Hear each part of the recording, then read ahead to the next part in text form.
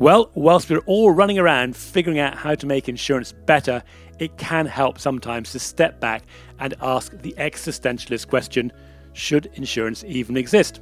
Well, of course it should. People and businesses are always going to need some way of recovering from losses, but a theme that is beginning to emerge is whether there are times that the insurance element is not required as a standalone function, and the claims or recoveries should simply be part of what is included in the original purchase price. This is Matthew Grant, partner at Instech London, and by the time this podcast has gone live, Robin Merson should have handed in his homework and we will have released our next Instech London report, this time looking at the themes and companies related to embedded insurance. So in this episode, Robin is going to be talking to Simon Torrance, who collaborated with us on the report, and they are discussing why embedded insurance is becoming so popular. Look out for examples from around the world where insurers are collaborating with companies selling products and in some cases opening up major new markets and making the experience painless for the customer. As always, the write-up for this episode is available on our website, www.instech.london, and if you want to learn more about what we are finding out about in embedded insurance, you're also going to find the report there too. Now, if you think you'd benefit from working closer with us and want to learn more about our members network, then please do get in contact with me, Matthew Grant, on LinkedIn, or any of us, hello@instech.london.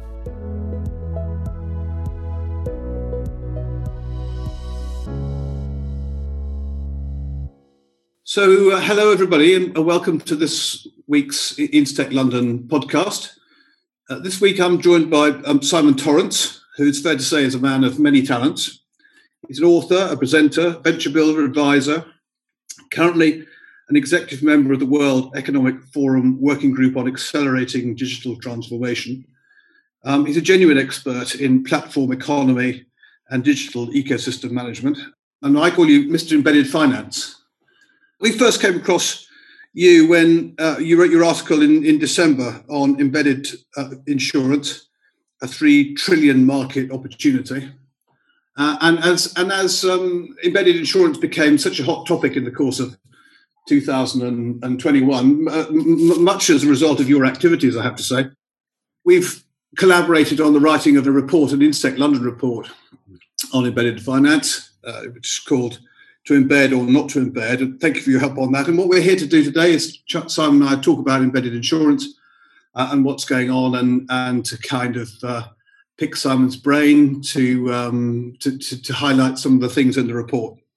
So, look, Simon, thank you for joining. I hope you feel you were done justice by that little introduction. Indeed, absolutely. Pleased to be here. Thanks, Robin.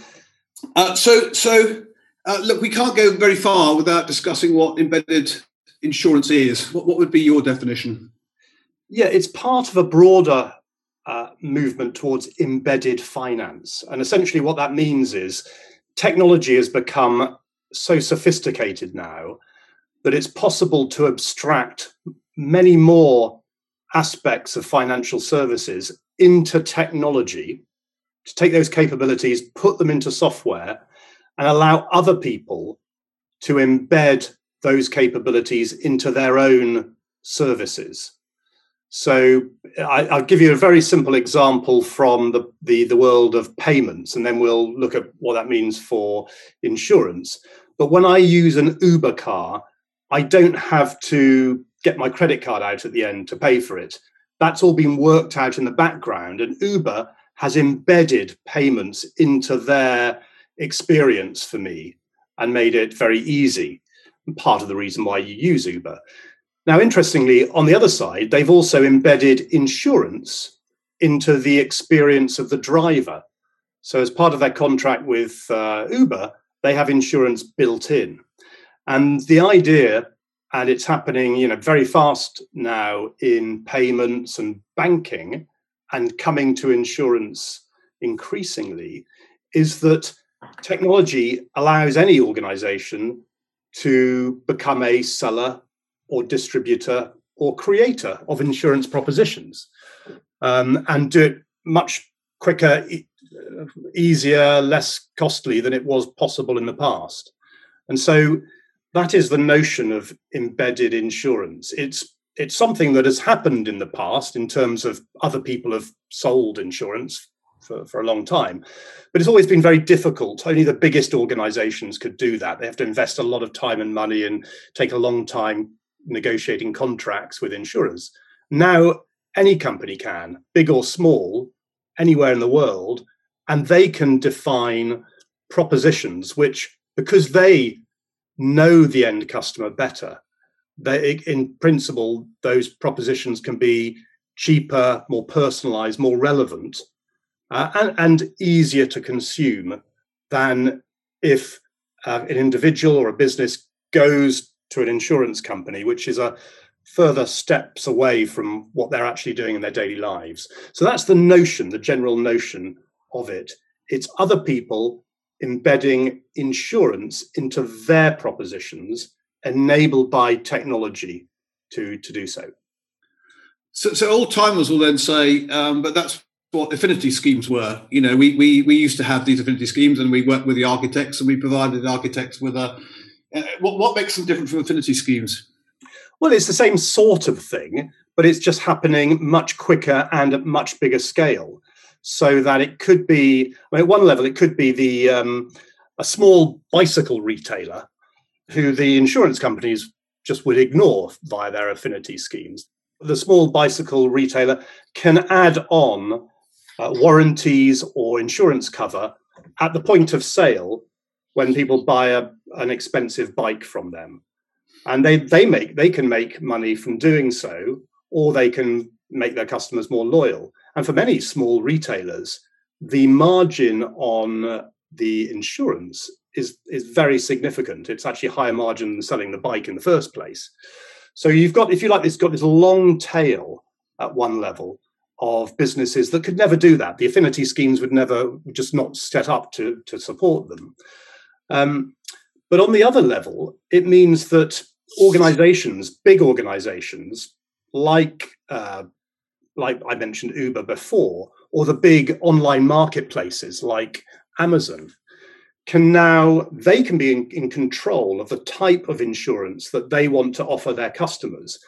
And technology allows them to combine their data that they have of their customers with the data that the insurance company needs for underwriting to create much more, as I said, personalized, cheaper, types of insurance. So we've had, as you say, we've had affinity schemes and distribution through big brands in the past. But now, even with the big brands, they can do much smarter, cleverer, more sophisticated insurance propositions much quicker than, it used to take years to negotiate a deal with a big insurer. And then it took years to get the internal IT department to set up, put it on the website and so on. And now all of that is collapsed, by tenfold. And so, the power now is to enable big brands to do clever things with this. And I've got a few nice examples I'll tell you about in a second to bring it to life. The way I look at it is actually the insurance industry has always relied on third parties for distribution. It's been crucial to the way insurance is sold. What we're talking about here now is a technology and data enabled way of doing that. And I think it involves really getting your head around new channels. I mean, to some extent we've worked with retailers in the past, but you're embracing them now as friends with big customer bases and trusted brands and the ability to sell and bringing them into the way we distribute. The other traditionalist cry I hear, which sort of irritates me slightly, is we've done all this before, Robin. This is sort of PPI all over again, and it leads to mis-selling. And I think what irks me is mis-selling, and PPI was about selling something that people didn't want in a way that they kind of was slightly unseemly. And embedded is actually completely the opposite, which is about ensuring that there's a match between the product and the requirement, using the data to ensure that, almost the sort of right product at the right time, sold in a way that makes it easy to buy. And there's no part of this that does away with the regulatory requirements. I mean, it's not like embedded suddenly doesn't have regulatory requirements, in exactly the same way as, you always would. The technology still has to deal with the KYC issues. It still has to ensure that there's a sort of suitability match. It has to make sure that the proper pricing and documentation issued and so on. It's just that that's happening, to your Uber point, sort of behind the scenes. It's sort of facilitated and seamless rather than the grind that we put our customers through right now. Matthew here. I'm just going to jump in on a couple of things that Robin mentioned. PPI, well, that's personal protection insurance, of which about 64 million policies were missold in the UK between 1990 and 2010. That ended up costing the UK banks about £33 billion at the last count. And KYC, well, that stands for Know Your Customer, part of the requirements that banks have to undergo to prevent money laundering. Now, over to Simon. Here's one of my favourite examples from around the world. It's very, very illustrative of where this is going on multiple layers. And I find this very useful to bring it to life to people. Let's go to China.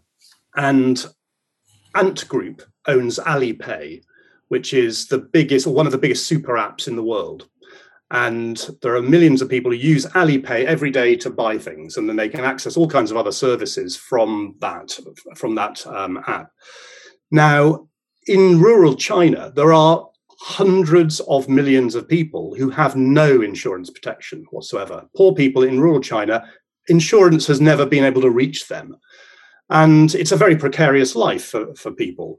They have very limited healthcare, they have very limited, accident insurance and everything else.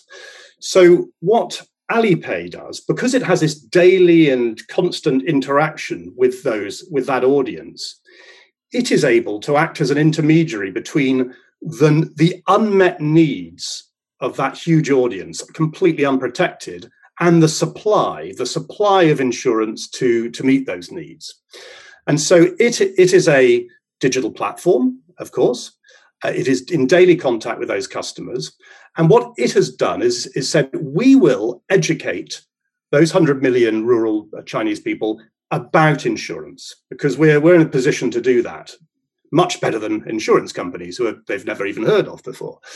And we will then co-create with a network of 40 insurers the right type of solutions that could be affordable, obviously, to these people, are understandable, which is important, and then relevant to their personal situation. So it acts as, if you like, a marketplace between the needs of those consumers and the supply base, which is traditional insurance companies. Now, collectively, those insurance companies have created with Alipay 2,000, micro insurance propositions, modules, offers, and then Alipay engages the end user in those. And now, as a result of that, they've now signed up something like 104 million new customers that are now covered for things like cancer, where they pay a tiny amount but get basic cancer coverage or basic accident coverage and other types of coverage. And if you have that sort of volume, it's a good business to be in, and they take a very nice cut as the intermediary for doing that. And they would be what you would in the past call an affinity partner.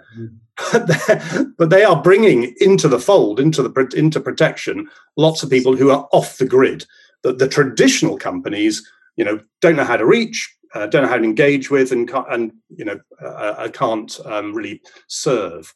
Yeah. So that's a sort of what that example is saying is a couple of things. There are these new very powerful distribution partners, and we'll come on and talk about that in a second and explore it in more detail, which are the digital platforms where people are spending more of their lives in. They are acting as an intermediary between the supply base, and they are the new power brokers, because they can say to 40 insurers, this is what we need from you. Whoever comes up with the right solution, gets to make the sale.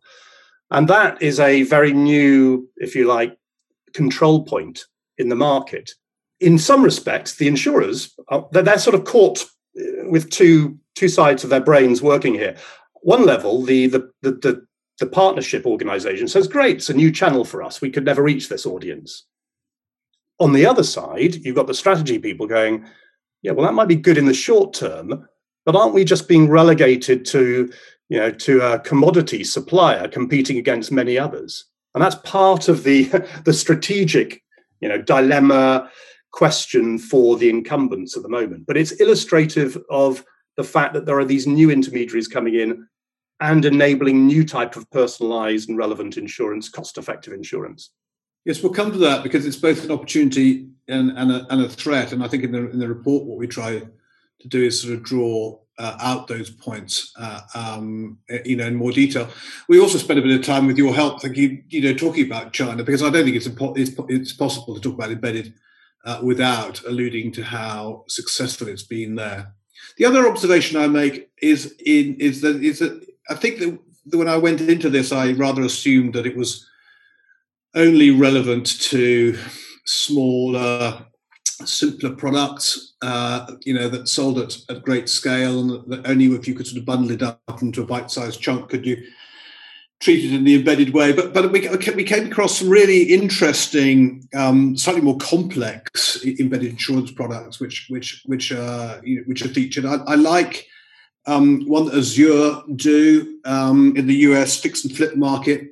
Their properties are being bought by often sort of retail developers to redevelop. And at the point at which they apply for a bridging loan, they also get a quote for builder's risk.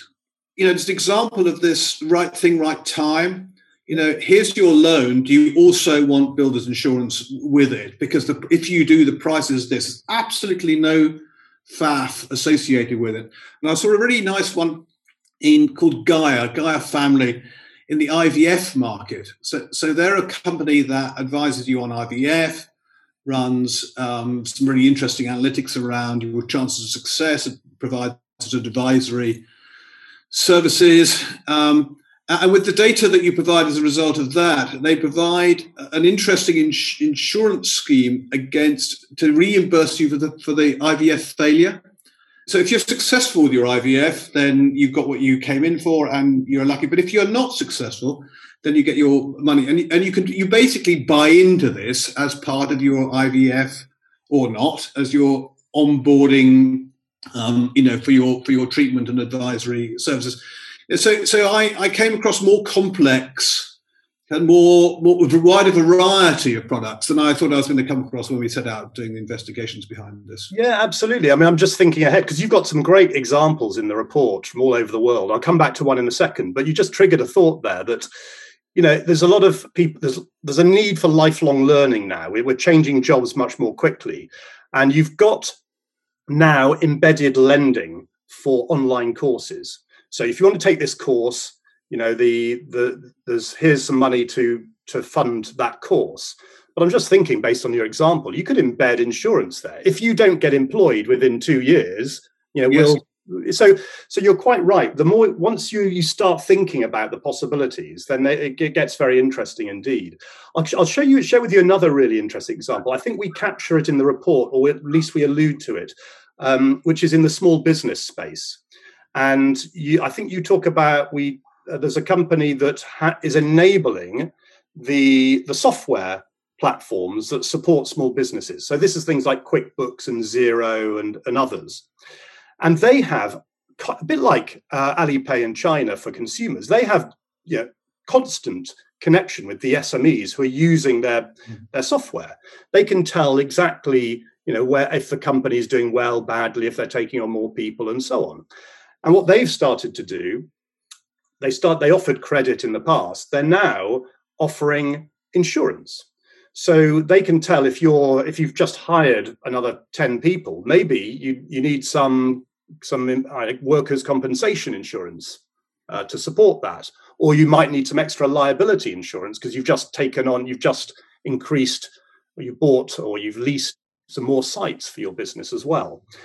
And what they're managing to do, and this is interesting, is even before point of awareness, before that anybody is even aware that they need insurance, at point of need, they're able to trigger an alert or an offer or intervention to say, you've just taken on 50 people, I think you need some insurance. And by the way, here's several different options for you that we have carefully curated through our through our insurance platform, working with, back to Alipay, 20 of the leading insurers.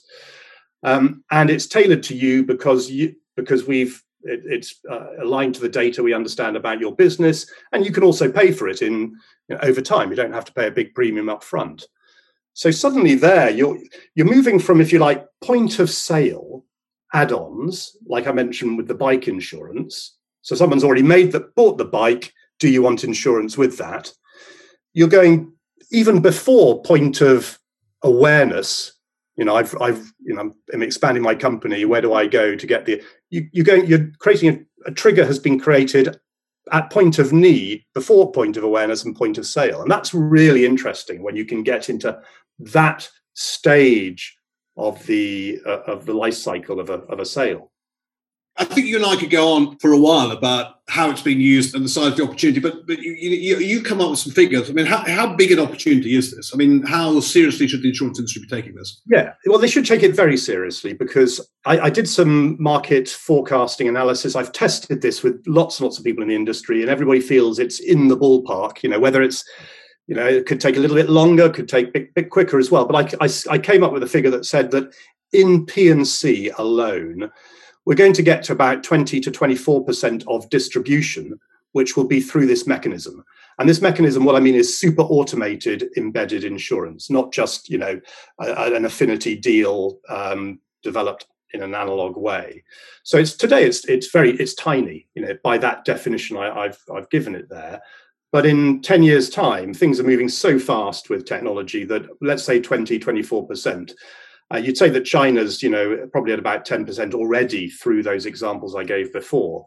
And that then gets to a very large number. So 24% of total P&C is quite significant. I think it's about 700 billion. And then where I came to the market opportunity is for those organizations who then enable it. And these are software businesses that are enabling this to happen. And they tend to get a multiple of at least 5 times the revenue, or the GWP. And so you get to a figure of about just over $3 trillion, which is saying that's new businesses that are enabling embedded insurance just in P&C. A couple more bits of insurance speak in there. P&C is, of course, property and casualty insurance. It's basically everything outside of life insurance. And GWP, well, that is gross written premium. Now, back to Simon. Now, those businesses could be new ventures from incumbents. They could be existing insurtechs that are already doing this. There's a small number today. They could be other companies that don't even exist today. And the analogy I like to give is if you look at payments or banking, we've seen this trend happening there. I know insurance is more complex and it's more regulated, but we're seeing businesses coming along like Stripe, which enables payments for embedded payments, and lending now, which is worth 95 billion. That's more than Goldman Sachs, and it's only about 10 years old. You've seen Klarna coming up, which is a form of embedded lending, which is worth double Deutsche Bank, and it's about 12 years old, I think, maybe a bit older than that. So this is why this is quite exciting, and I think all companies need to work out where to play and how to win in this emerging market. So that raises another line of inquiry for us, which is we're starting to see quite regular unicorn valuations for insurtech businesses, and my observation would be that the ones that are getting those type of valuations are the deeply disruptive ones, with a proposition which is going to really change the insurance industry. And most of them in that category are what we at Instech London have started to call tech-enabled MGAs. And these people have the platforms to do, amongst other things, embedded insurance. They take on the administrative capability. They will often be the product engineer that designs the product in the first place. The very first of these to reach unicorn status in the UK was Zego. You talked about Uber earlier. Once you can stick your insurance capability on the app of an Uber driver, and they can press on or off on the insurance and get an insurance price depending on how far they drove for how long and how. You have fundamentally changed the dial in a way that right now, I'd say no insurers, but very few insurers could actually get their heads around, and I think that's what drives these valuations. I mean, the sense that these people have the tools to exploit the kind of opportunity that you're talking about when the incumbents don't. And I, at the same time, this is an opportunity. Right now, the opportunity is being exploited much more by insurtech and new businesses than by incumbents. And I think there's a danger associated with Go so easily giving up large parts of the value chain. Effectively, you're giving the ownership of the customer, the data, the administration, all to the point you made earlier, bar the provision of the regulatory capital, to someone else. I think that's a dangerous place to be. I don't know whether you agree. Well, I strongly agree. I mean, and this comes back to what you mentioned at the beginning about platform business models when you introduced me. I mean, platform business models are the most powerful in the digital world because they say that as a platform creator, I am trying to serve a market. I'm trying to solve unmet needs for a market, but I, as a business, can't do all of that on my own. So Apple has apps which people use, but it said, we can't create all these apps ourselves. Let's harness the ingenuity of the rest of the world, people we'll never meet personally, to create solutions for our customers. And they created the App Store, the marketplace. Amazon did the same. They used to retail products and take on the inventory risk. And then they said, but our customers want more than we can provide or take the risk for. So let's create a marketplace. And same with Google Play and so on. And that's exactly the model with Alibaba and the super apps from China. So that whole principle is something that's quite difficult for many companies who are used to manufacturing something, distributing it, and collecting the money down the chain from the customers. The model that says we are going to orchestrate the matching between what people want and people who've got solutions, and some of those solutions could be ours, by the way, but some of them not.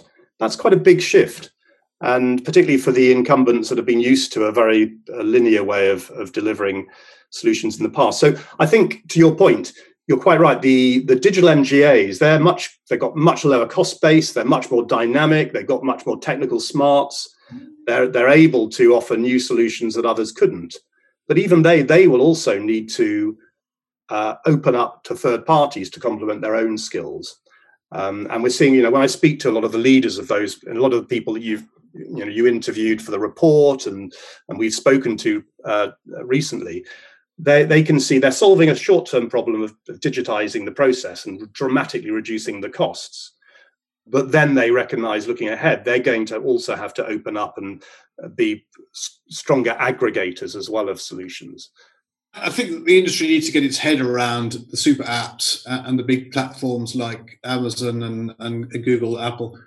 I think perceptually they're seen as a huge threat, and one can't, be seen to be doing any business with them. And why would you give your, smarts to people who are going to come and eat your lunch one day? To type of approach. But for what it's worth, I think that's slightly overdone. And I look at the enormous opportunities there are for those companies, and I still think that eating up a lot of your capital to be the risk taker. And to step into a really compliant, regulated world when you don't need to, you can still extract the best bits without having to move into that space is likely to deter them, at least for the medium term. You agree? Absolutely. I mean, they're doing that in banking and so on. They don't want to take on banking licenses, the big players, so they use embedded banking services, or bank as a service it's called. So, Google Pay, which is becoming a super app, it's a very powerful app. It's going horizontal. It's offering more and more financial services, starting with payments and commerce and then banking. But it backs off the bank accounts to local banks. because it doesn't want to have all that regulatory oversight at all. And it could, and it's the same with Amazon and the others.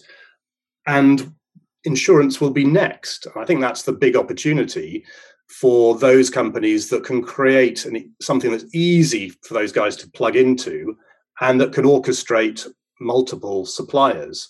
So now, the problem if you're an individual company like an AXA, you tend to just want to sell your own products.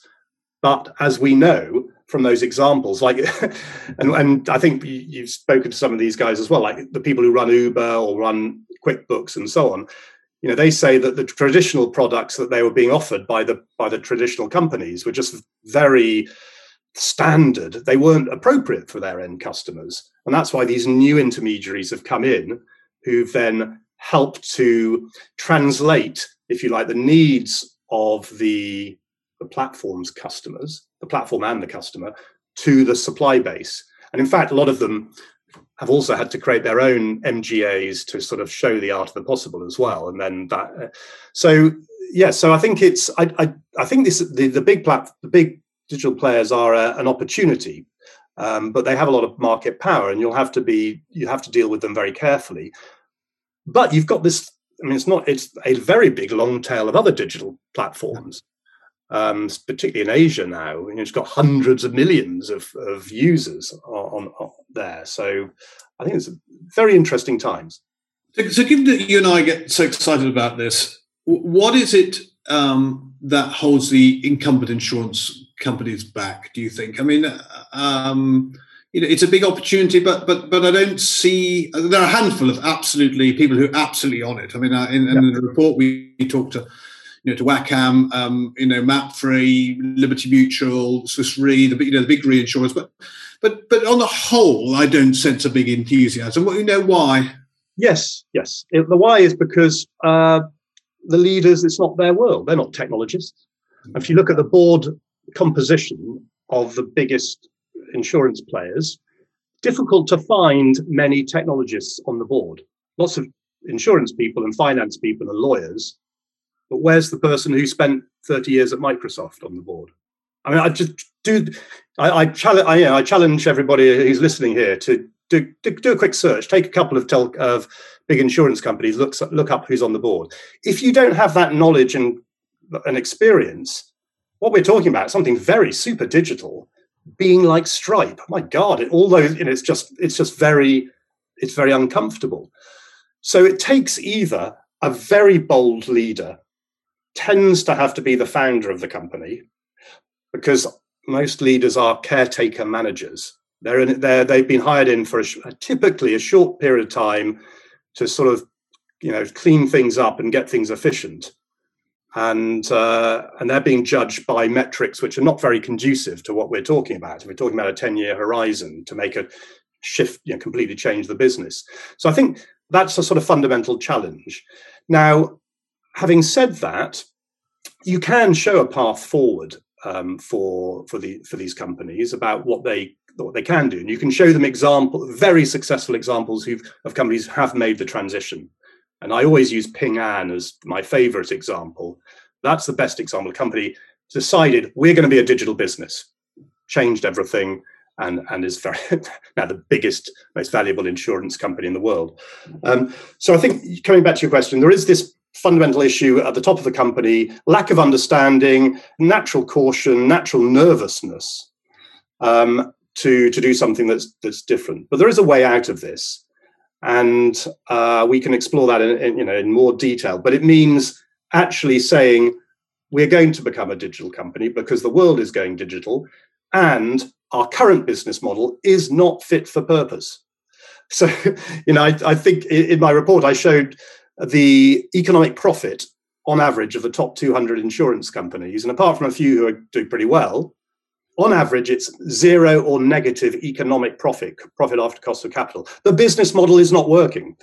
Yet we have this enormous protection gap. So I think the world needs insurance. It needs more insurance, better, more cost effective, but the supply side isn't getting it to the world. And that's the big opportunity. So if you have a leader who has a passion for making the world more resilient or closing the protection gap, using digital technologies is a great way of doing so.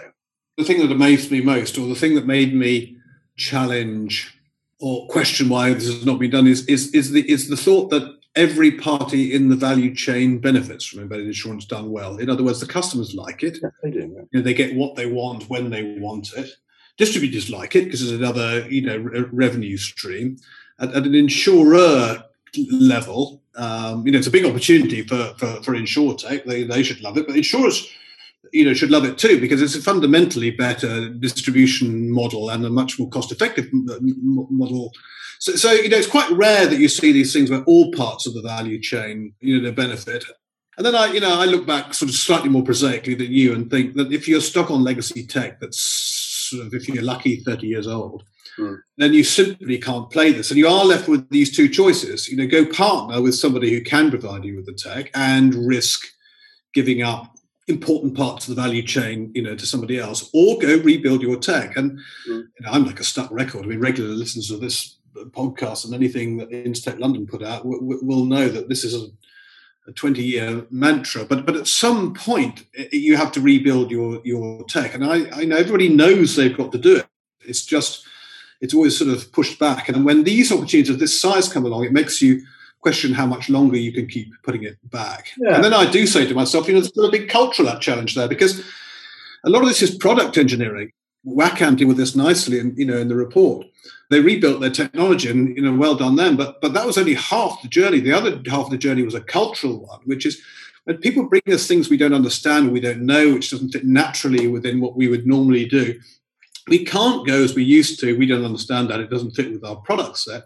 It's how do we make this work, and getting a culture internally where you take these things and you say, well, I know we haven't got a historical data set, and I know we've never done this before, but hey, let's try. I think that's the other part of it. I don't know whether you agree.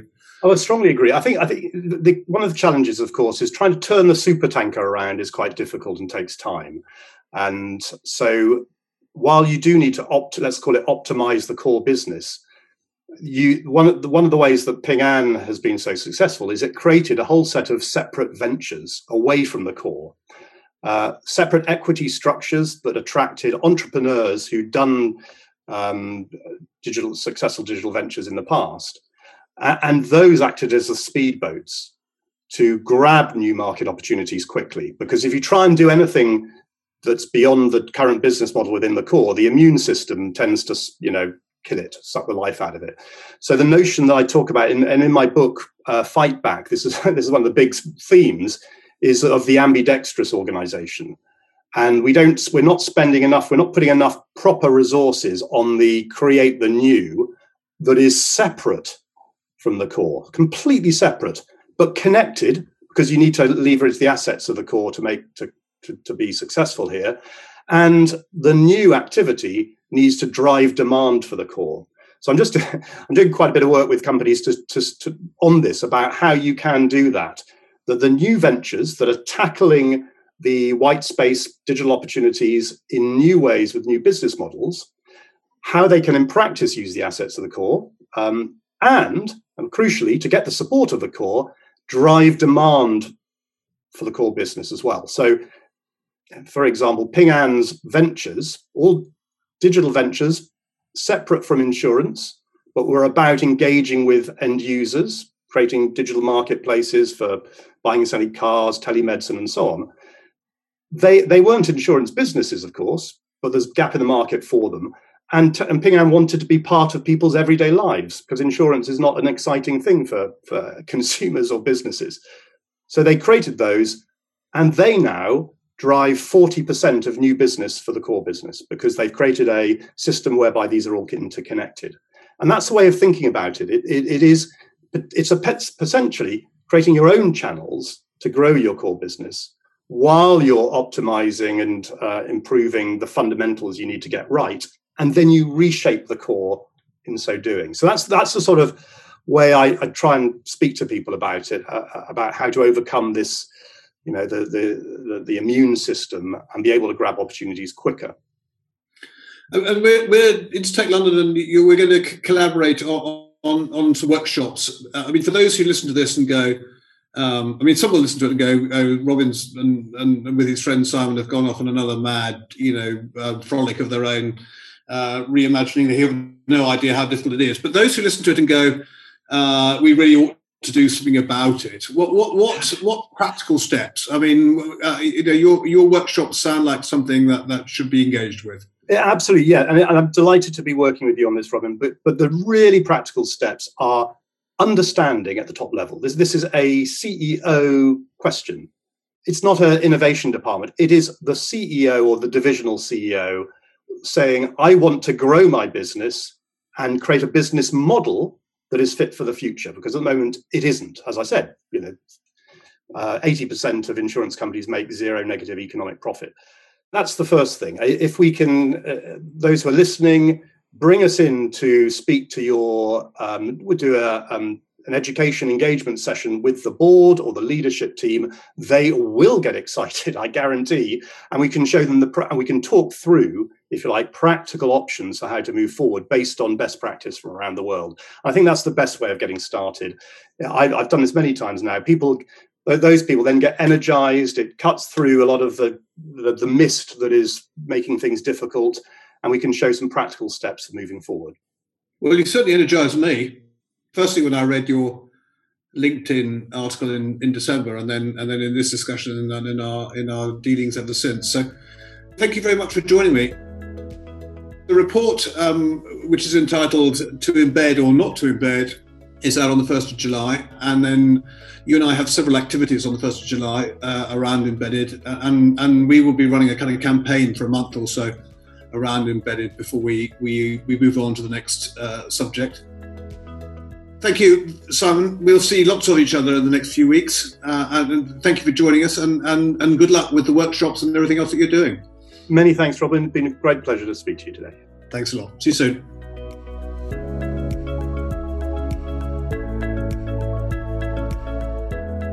That's it for today. I'm back with the microphone next week. Please do keep telling us what you think of the podcast, and to make sure you don't miss anything we are doing or many of our members, then we suggest you sign up for our weekly Instech London newsletter, or now we've released some specialist newsletters with regular updates on what's happening in parametric insurance and in flood.